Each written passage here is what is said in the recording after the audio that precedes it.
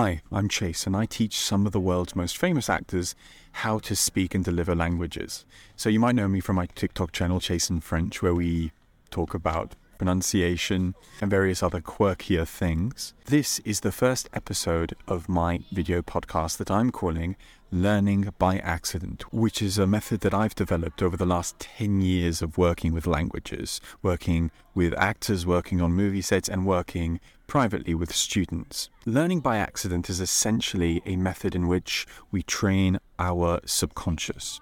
It is not an exact science. Training your subconscious is something extraordinarily evasive, and it's something that isn't often discussed in the language learning field.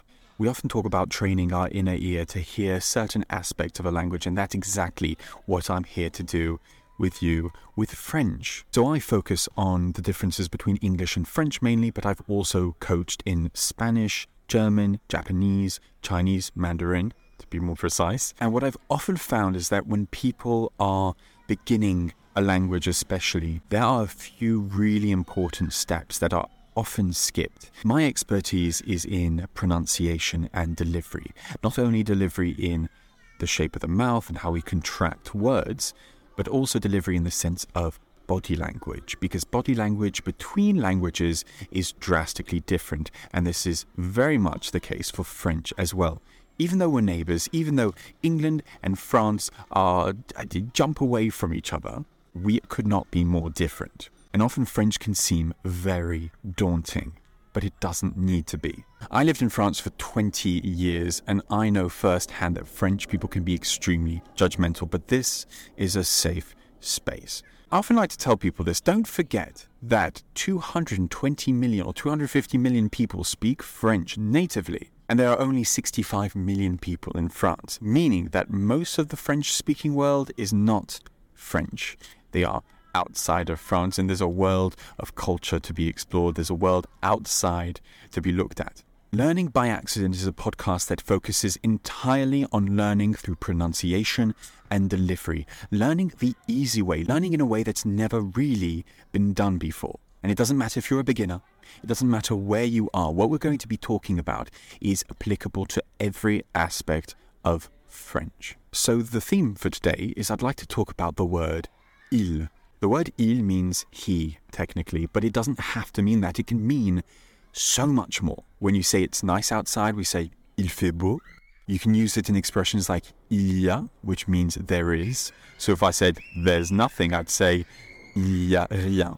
But what I'd really like to look at today is how we actually use and say this word when you're speaking every day in French. Because I hear a lot of people use it as il, and we don't really pronounce the L at the end of il when you're speaking quickly.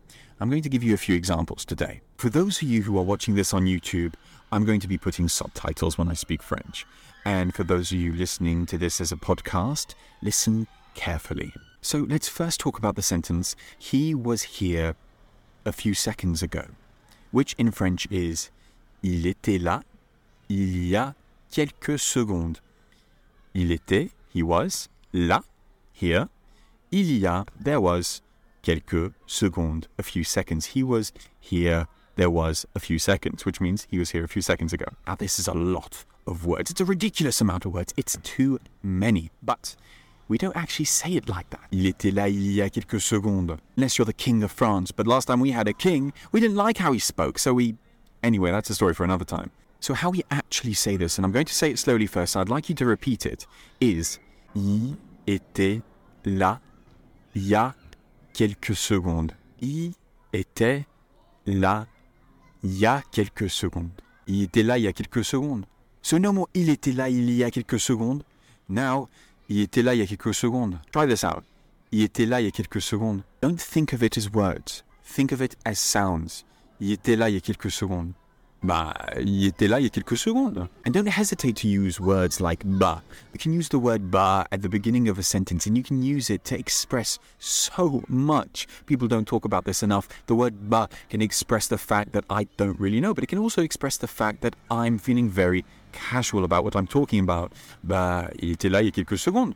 The feeling of that is, yeah, well, according to me, he was here a few seconds ago. I could say, bah, il était là il y a quelques secondes. And that would mean he definitely was here a few seconds ago. So depending on the way that you say the word bah, you could mean a whole variety of things. And do not hesitate to try it out. Use it, because it makes people feel like you really know how to speak French, because it is such a casual and such a natural thing to do for French speakers. The next sentence I'd like to talk about is what's happening, what's going on. And we say, qu'est-ce, qu'il se passe. There is so much grammar in that one sentence.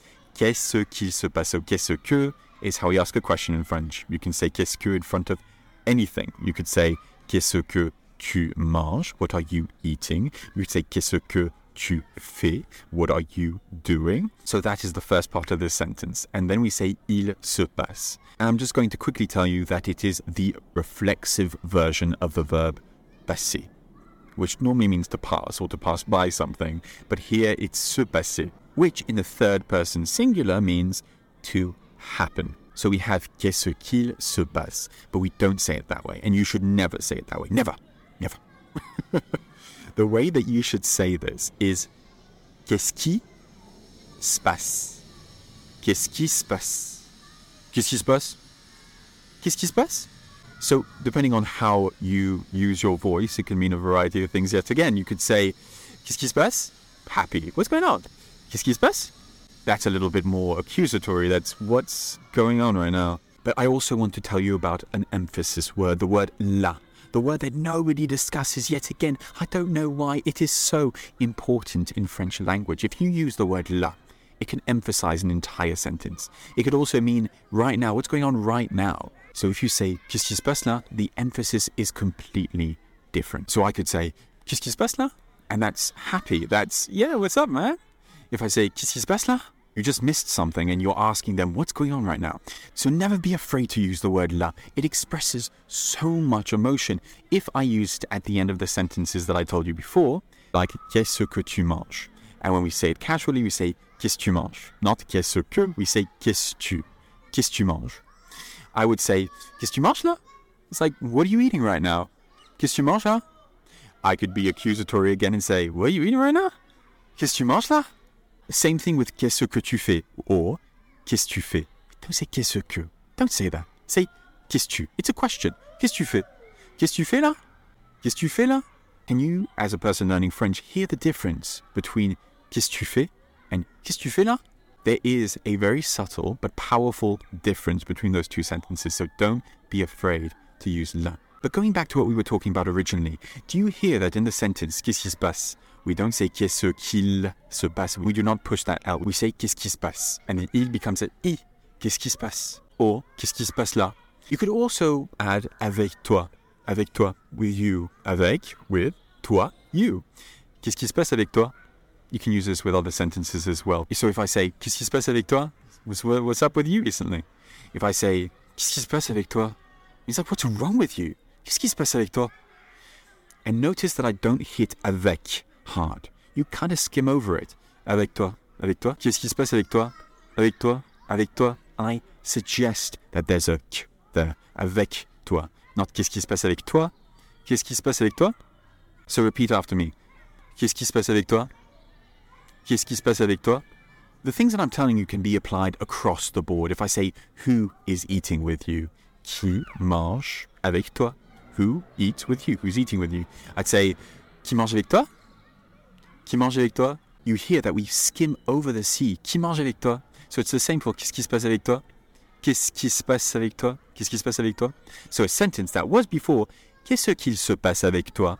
Becomes, qu'est-ce qui se passe avec toi? And that is so much easier, in my opinion, to ingest. And that's exactly how he would say it. Nobody would say it the other way. And definitely not the way that you're being taught at school. If you ever learnt it in school, if you're learning it currently, don't say it that way. So the last example I'd like to give today is he coming with us? Are they coming with us?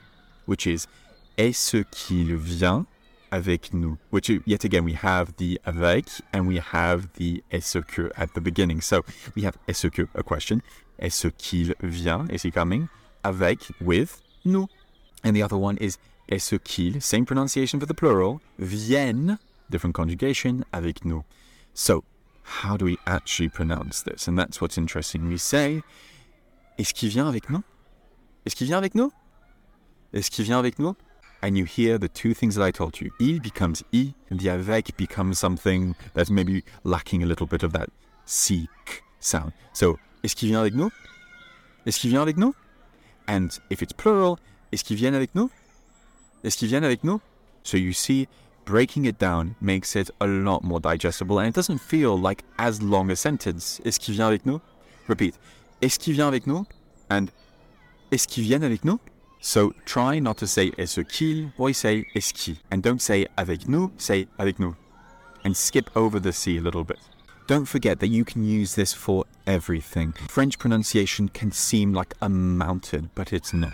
French seems illogical at times, but I can tell you that compared to English, it's quite logical in a way. Because everything that I just told you can be applied across the board. You could say, il fait quoi?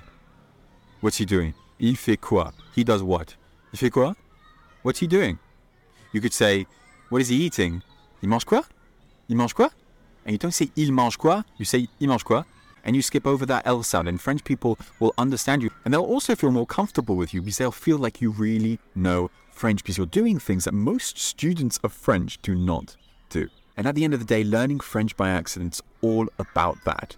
Learning without knowing you're learning, training your ear, training your subconscious. Because if you're listening to shows in French, if you're listening to media, you're going to hear people abbreviating words, which is why people can learn French their whole life, get to France and be so confused with how we actually speak. I'm going to train your subconscious ear. Welcome to learning French by accident.